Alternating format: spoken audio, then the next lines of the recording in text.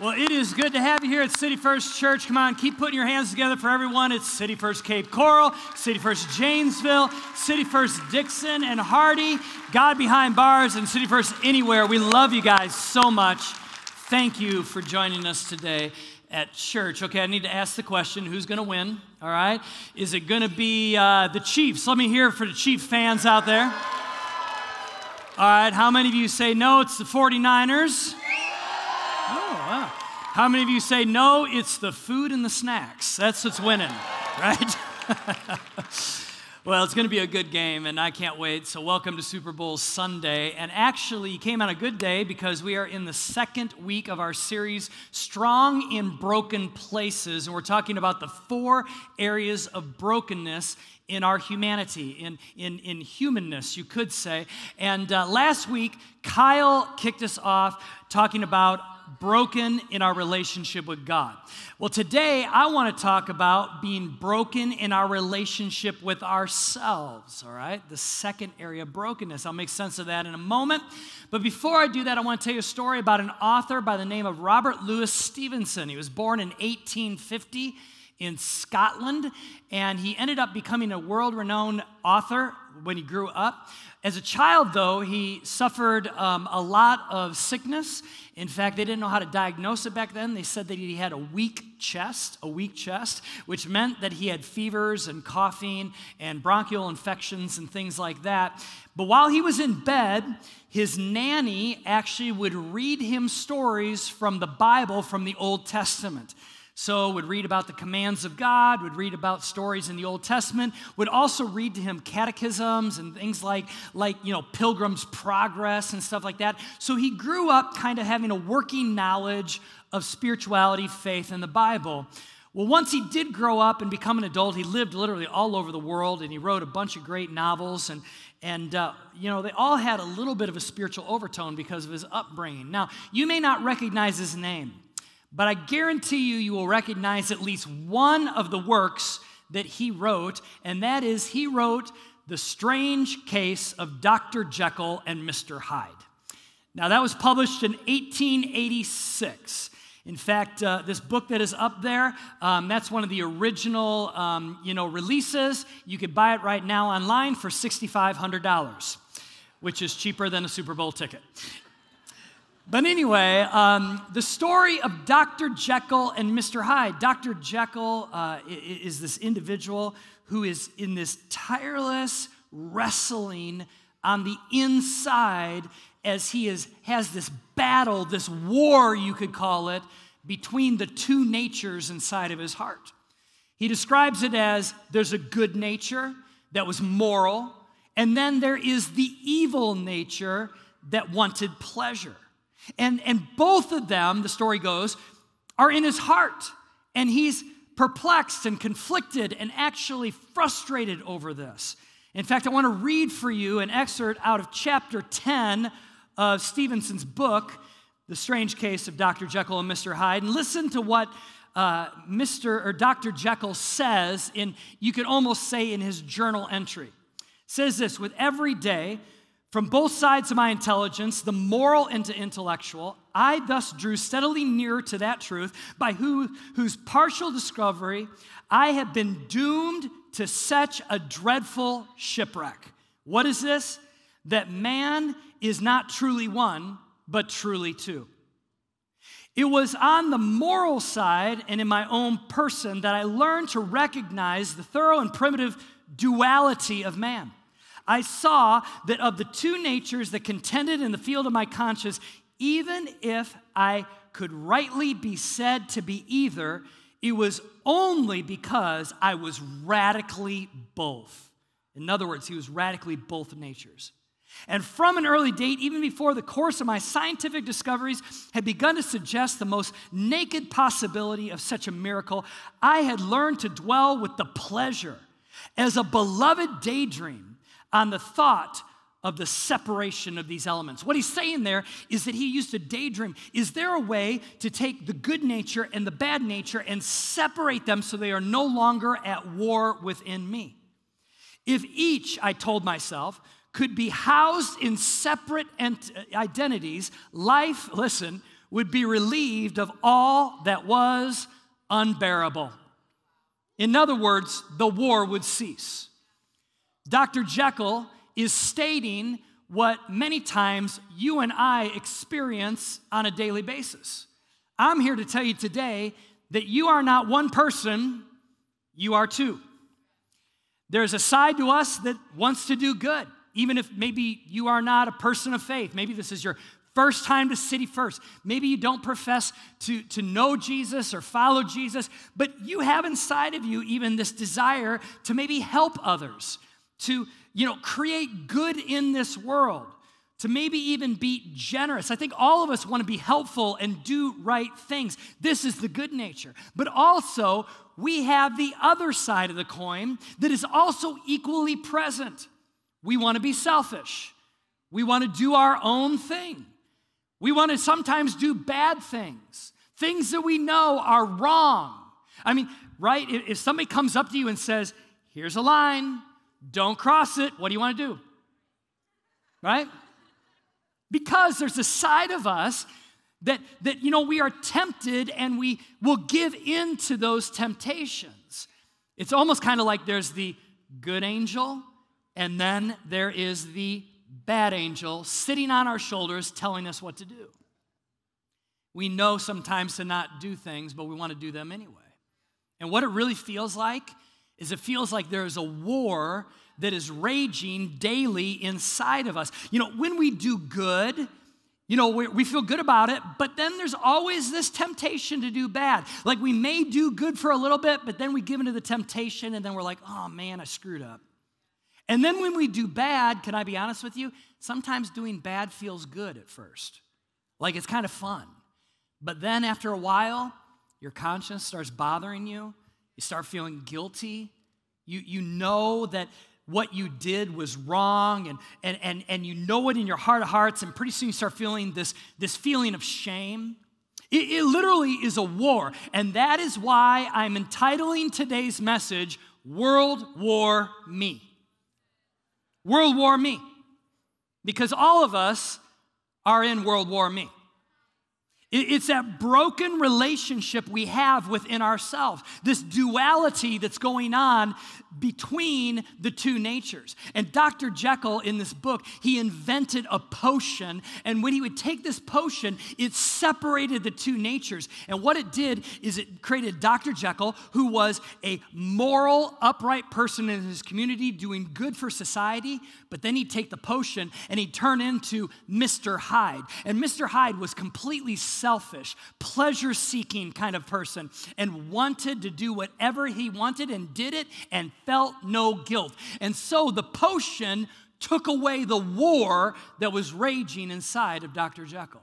It separated the two natures. But as some of you remember from reading the book, or maybe you saw a movie or whatever, after a while, Mr. Hyde, the selfish, pleasure-seeking, no-guilt personality, that personality began to become uncontrollable and would take over to the point where Dr. Jekyll lost complete control, and at the end of the book, Dr. Jekyll finally takes his life. I mean, it's kind of an incredible story.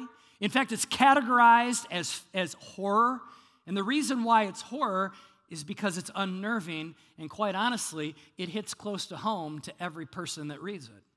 Because we all have these two natures. There isn't a day that the war is not raging inside of you. They battle day and night. Now, I'm going to tell you for Jeremy DeWeerdt where World War Me takes place on a daily basis. When I'm driving. My days are pretty full, and I'm going from appointment to appointment or traveling or whatever else, and I need to get from point A to point B, but inevitably, there's always that one driver that is in front of me going 5 miles an hour under the speed limit or on their phone or whatever, right? Oblivious what's going on. And I will tell you, nothing brings out Mr. Hyde in Jeremy DeWeerdt like an oblivious bad driver. Can I get an amen and a witness in the house, right? Oh my gosh. Before I was saved, Before I knew Jesus, I literally would have full-blown road rage moments. Like I'm talking the one where you get out of the car, I'm cussing people out, I'm telling them they're number one. Right? True. And now that I'm saved and I'm a pastor, I only fantasize about doing that, to be honest with you. I'm like, oh, Jesus, I know you saved me, but this aggressive driver part of me, that still is very unsaved. God, I need salvation there. So what's your Achilles heel? What brings out your Mr. or Mrs. Hyde? What selfish, pleasurable things or thing are you tempted to give into often? Because all of us have something. It's a war that's raging inside of you, sometimes daily.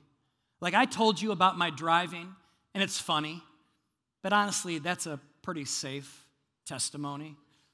There are much more sinister things happening inside of my heart and in yours too. If we're going to be really honest to the point of being uncomfortable, there are some dark things that we think, maybe even some dark things that we do.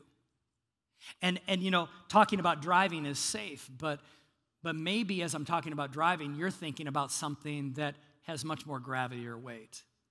The things in my heart, the things in your heart.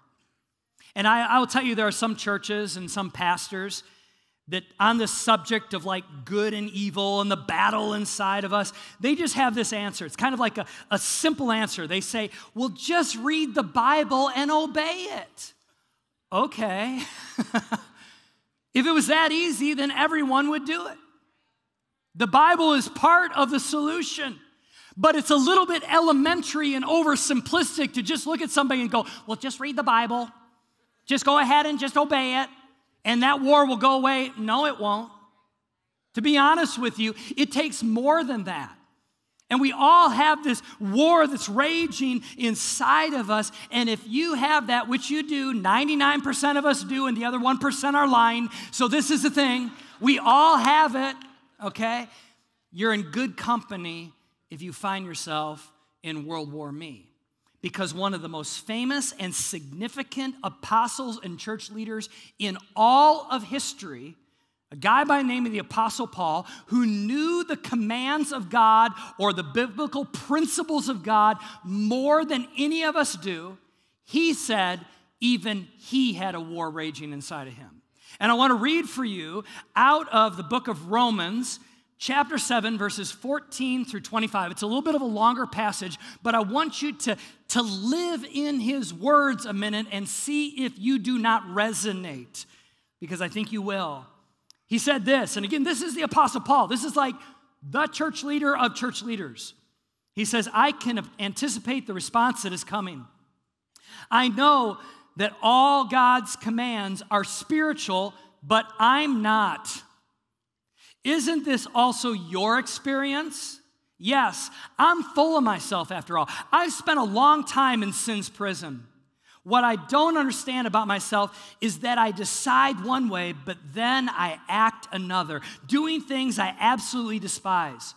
So, if I can't be trusted to figure out what is best for myself and then do it, it obviously becomes, it becomes obvious that God's commands are necessary. What is he saying there? He's saying the commands of God are not bad, because if I can't govern myself, I need a standard. I need God's commands to guide me. In other words, he's going, I know the 10 commandments, but then he says this, but I need something more. What does that mean? Well, let me ask you this, okay? Pause on this a minute. The 10 commandments, most of us could probably quote at least half of them. Maybe some of us more than half of them, okay? You know what the 10 commandments are. So let me ask you, just because you know the 10 commandments in your head, how is it going when it comes to your sin record? Just because you know them, does that mean that you stopped sinning? Just because it says, thou shalt not covet, does that mean that you never covet? Just because it says, thou shalt not take the Lord's name in vain, the last time that you slammed your thumb in the car door, how did that go for you? Right? Because just knowing it, Like Paul says he knew it. In fact, he was an expert at the commands of God, the Bible says. Just because he knew it, he says, but I need something more than just knowing the commands. For if I know the law, but still can't keep it, and if the power of sin within me keeps sabotaging my best intentions, I obviously need help. I realize that I don't have what it takes. I love this line. I can will it, but I can't do it. I decided to do good, but I really don't do it. I decided not to do bad, but then I do it anyway.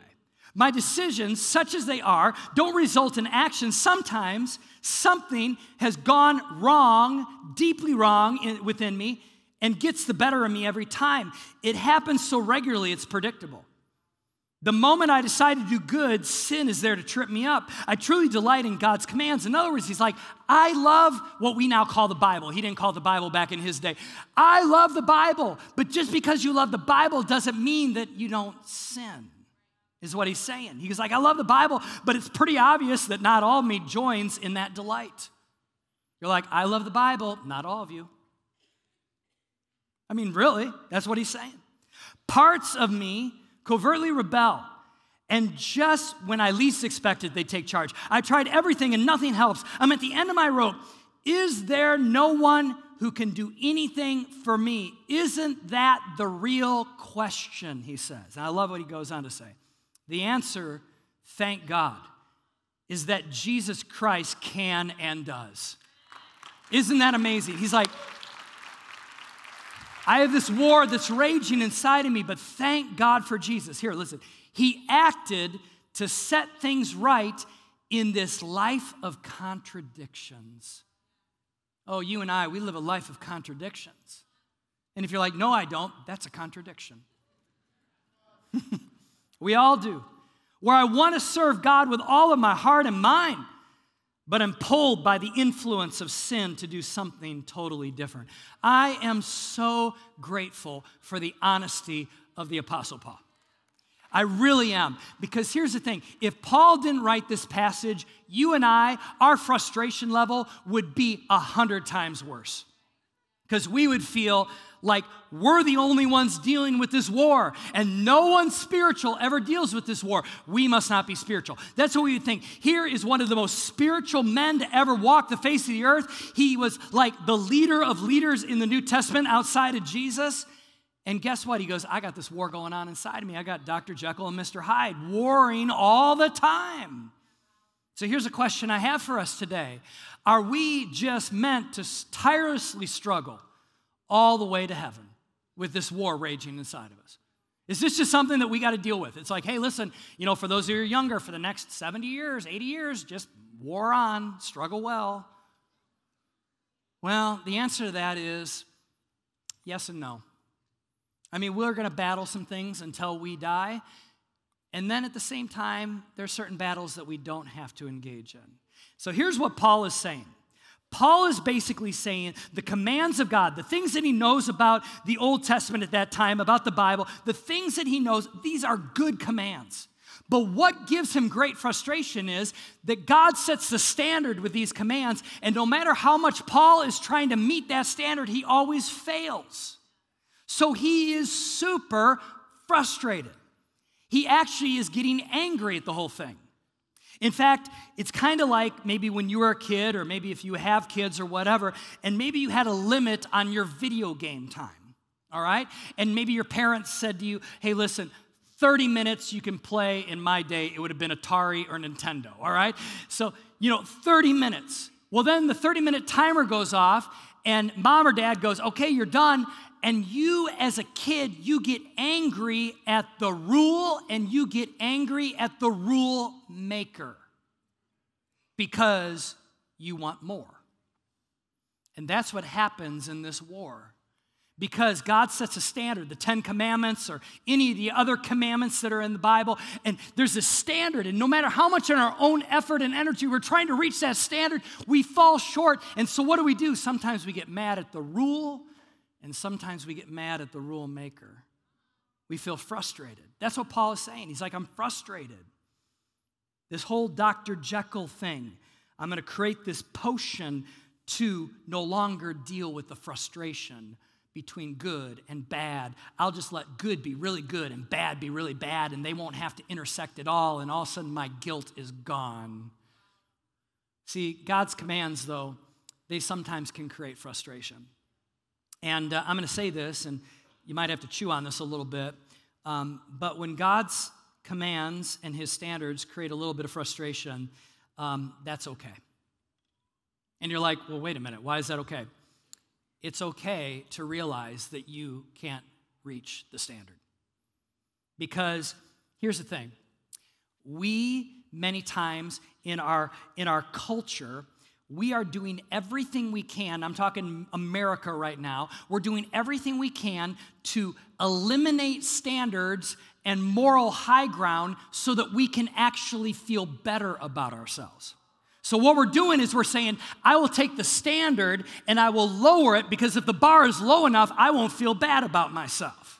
So we're desperately trying to do that. We're doing it in all segments of our culture. Lower the standard, get rid of the rules, get rid of the guidelines, because then I can feel really good about myself. But here's the problem with that, is that doesn't work. Like when somebody tries to get you to go to the next level of life or to meet a certain standard in our culture, we get triggered and we call them a hater. Or if somebody asks us to live at a other moral standard or higher ground, we feel like we're being shamed. But all of that is actually a response to not wanting to live at that standard. So if we don't want to live at it, we're just going to lower it. Now, obviously, there are haters out there, and obviously there are people that try to put shame on other people. I'm not trying to say that that is not real, but here's what I am saying. Being called to a standard is not abusive, especially if there is such a thing as right and wrong. If there is such a thing as right and wrong, then yes, being called to a standard is not abusive, that's actually healthy. And God's commands call us to a certain standard. But unfortunately, because in our own efforts we can't reach that standard, we feel bad, sometimes we get frustrated, and actually the more that you understand your heart and the more that you see who God really is in his perfection, the more you actually see the shortcomings and the darkness in your own heart. And so what do we do as a culture? We've kind of mitigated that tension by deciding that we as people, just in general, humanity in general, we're pretty much inherently good. We're good people. We tell each other that. Now, we ignore history, but we say we're just kind of good. We're good people. It's kind of like this. We decide and we rationalize that, kind of there is this line of morality or goodness. Over here, there is the devil. All right, this is bad, all right? And over here, there is God, and this is good, all right? And then we kind of rate ourselves. And we kind of say, well, everybody's kind of inherently good. There's a few outliers. There's a few people that are the exception. You have Hitler down here, you know what I mean? You might have someone who commits a heinous crime right here. I'm not real sure where to put Green Bay Packer fans on this, to be honest with you. Should it be this side? Over here? But you know what we do? We make ourselves feel better by saying this. Well, you know what? Right here. Here's PJ. Jer is right here. Yeah, I mean, he's more good than bad. And there are better days, and then sometimes there's worse days, but we actually are good. And we kind of like pacify the tension, the war within us by trying to convince ourselves that pretty much we're good people. But here's the problem. Paul writes this in Romans chapter 3, verse 23, very famous verse. He says, "For everyone has sinned, and we all fall short of God's glorious standard." The word everyone there in the Greek means everyone, okay? So here's the thing. He's saying everybody's fallen short. So this right here is God's standard. It's a category that is this: perfect. God is perfect. And he says, if you are not perfect, then you aren't in this category, and there's only one other category, and it's right here. Perfect, not perfect. One sin, 6 million sins, all one category. See, this doesn't make us feel good as Americans, does it? Don't you wish I would have been preaching on something like go after your dreams today or something like that? I mean, no, I'm going to tell you something. There's a tension here we have to feel. And that is, on your best day, you're not perfect. And you know what? Whether we've committed one little lie or whether we've done some heinous sin, in God's eyes, it's all one category. And here's what Paul is saying. Before he met Jesus, he was in this category. And God has created these standards that are perfect. And Paul is going, I strive and I strive and I strive, and I'm trying to become perfect, but I fall short. On my best day, I get to there. And so he goes, I'm so frustrated. Because if I try to live up to God's perfect standard in my own strength, I'm going to struggle my way all the way through life. But ladies and gentlemen, I got good news for you. It doesn't have to be that way. You don't have to live that way. And what Paul is saying is he found the secret to the success in God and how to be strong in broken places. He found the secret to relieving this frustration and this tension. Paul discovered that he could not live right through his own power, but only through the power of the cross. So, the cross is right here. My little art project. Right here. Jesus died on the cross for each and every one of us. He paid the debt for our sin. He paid the penalty that we could not pay. And on our best day, we can't reach God's perfect standard. So you know what God did? He sent his perfect son who never sinned to die for our sin. In fact, Jesus took our sin upon him on the cross and died and paid the penalty for all that we have done wrong. And now God, when he sees us through the cross, the work of the cross through his son, and he doesn't see all of our faults. He sees perfection because of his perfect son. And so, we now can have a right standing relationship with God because of Jesus, not because we worked our way into it or we were perfect. You know, religion, there's a difference between religion and relationship. Religion says this. Religion says you better try harder to be forgiven by God. But a relationship with Jesus says God already loves you and forgives you through Jesus' work on the cross. Religion says you need to do more.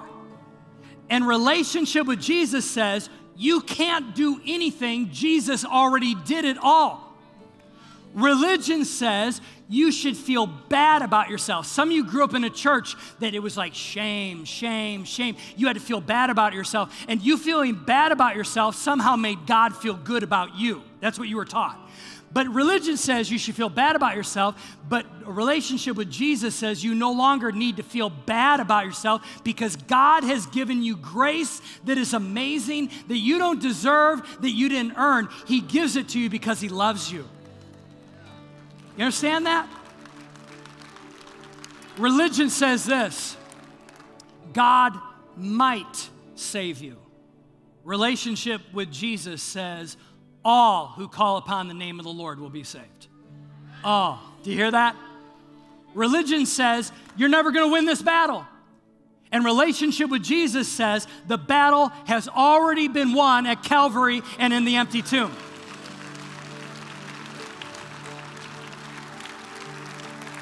I don't know if you feel it or not, but this is weighty.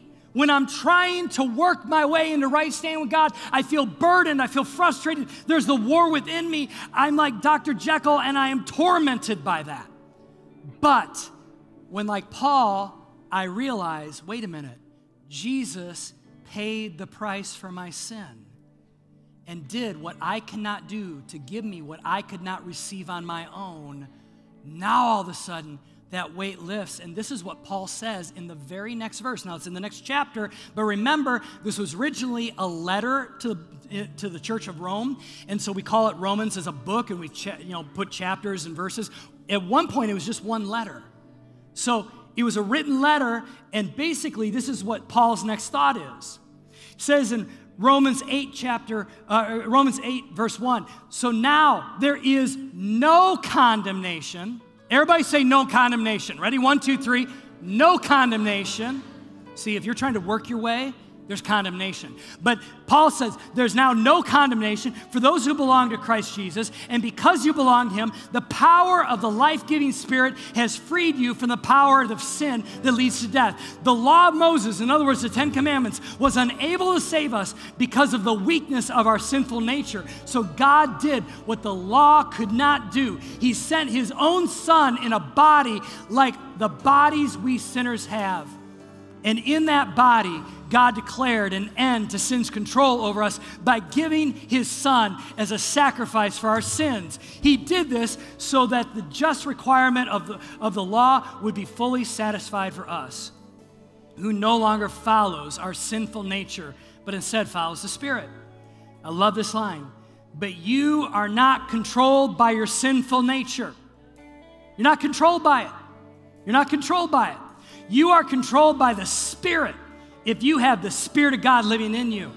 And remember that those who do not have the Spirit of Christ living in them do not belong to him at all. And Christ lives within you so that even your body will die someday because of sin. The Spirit gives you life because you have been made right with God. Made right with God. You didn't earn it. You don't deserve it. Christ's sacrifice makes you right with God. The Spirit of God who raised Jesus from the dead lives in you. And just as God raised Jesus Christ from the dead, he will give life to your mortal bodies by the same Spirit living within you. Therefore, dear brothers and sisters, you have no obligation to do what your sinful nature urges you to do.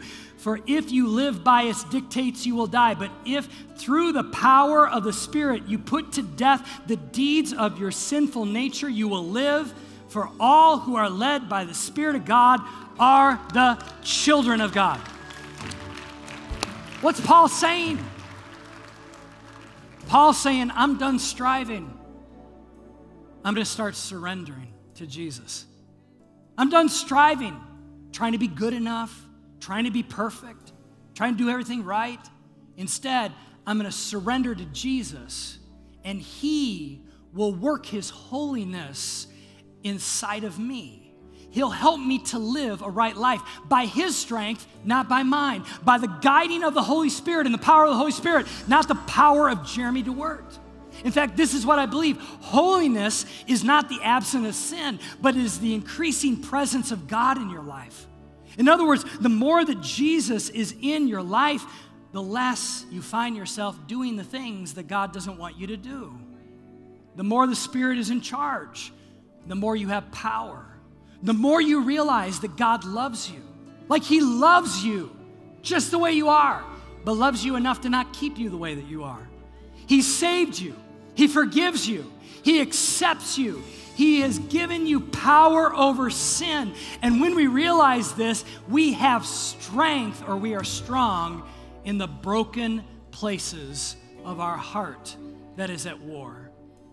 So as we close, this is something that should bring great joy, bring great relief.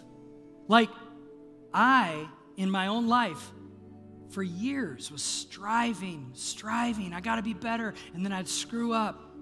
In fact, it was like spiritual math was this. I could do 1,000 things right, plus one thing wrong, and it equaled one thing wrong. That's the way my brain thought.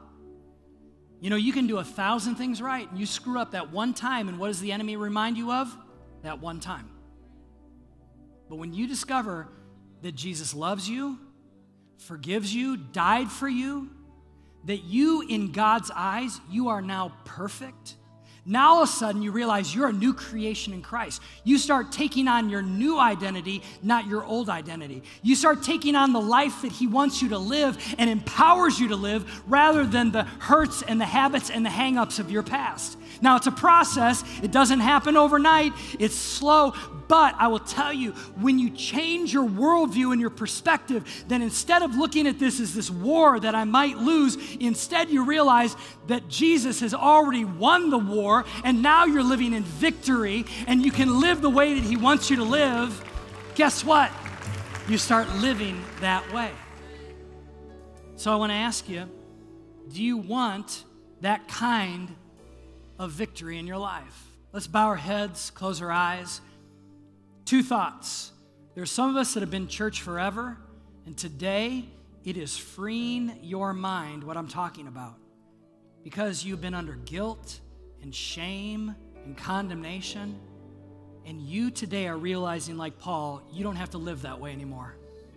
You don't have to live with this tension, this war going on inside of you, but rather today you realize that Jesus has made you victorious.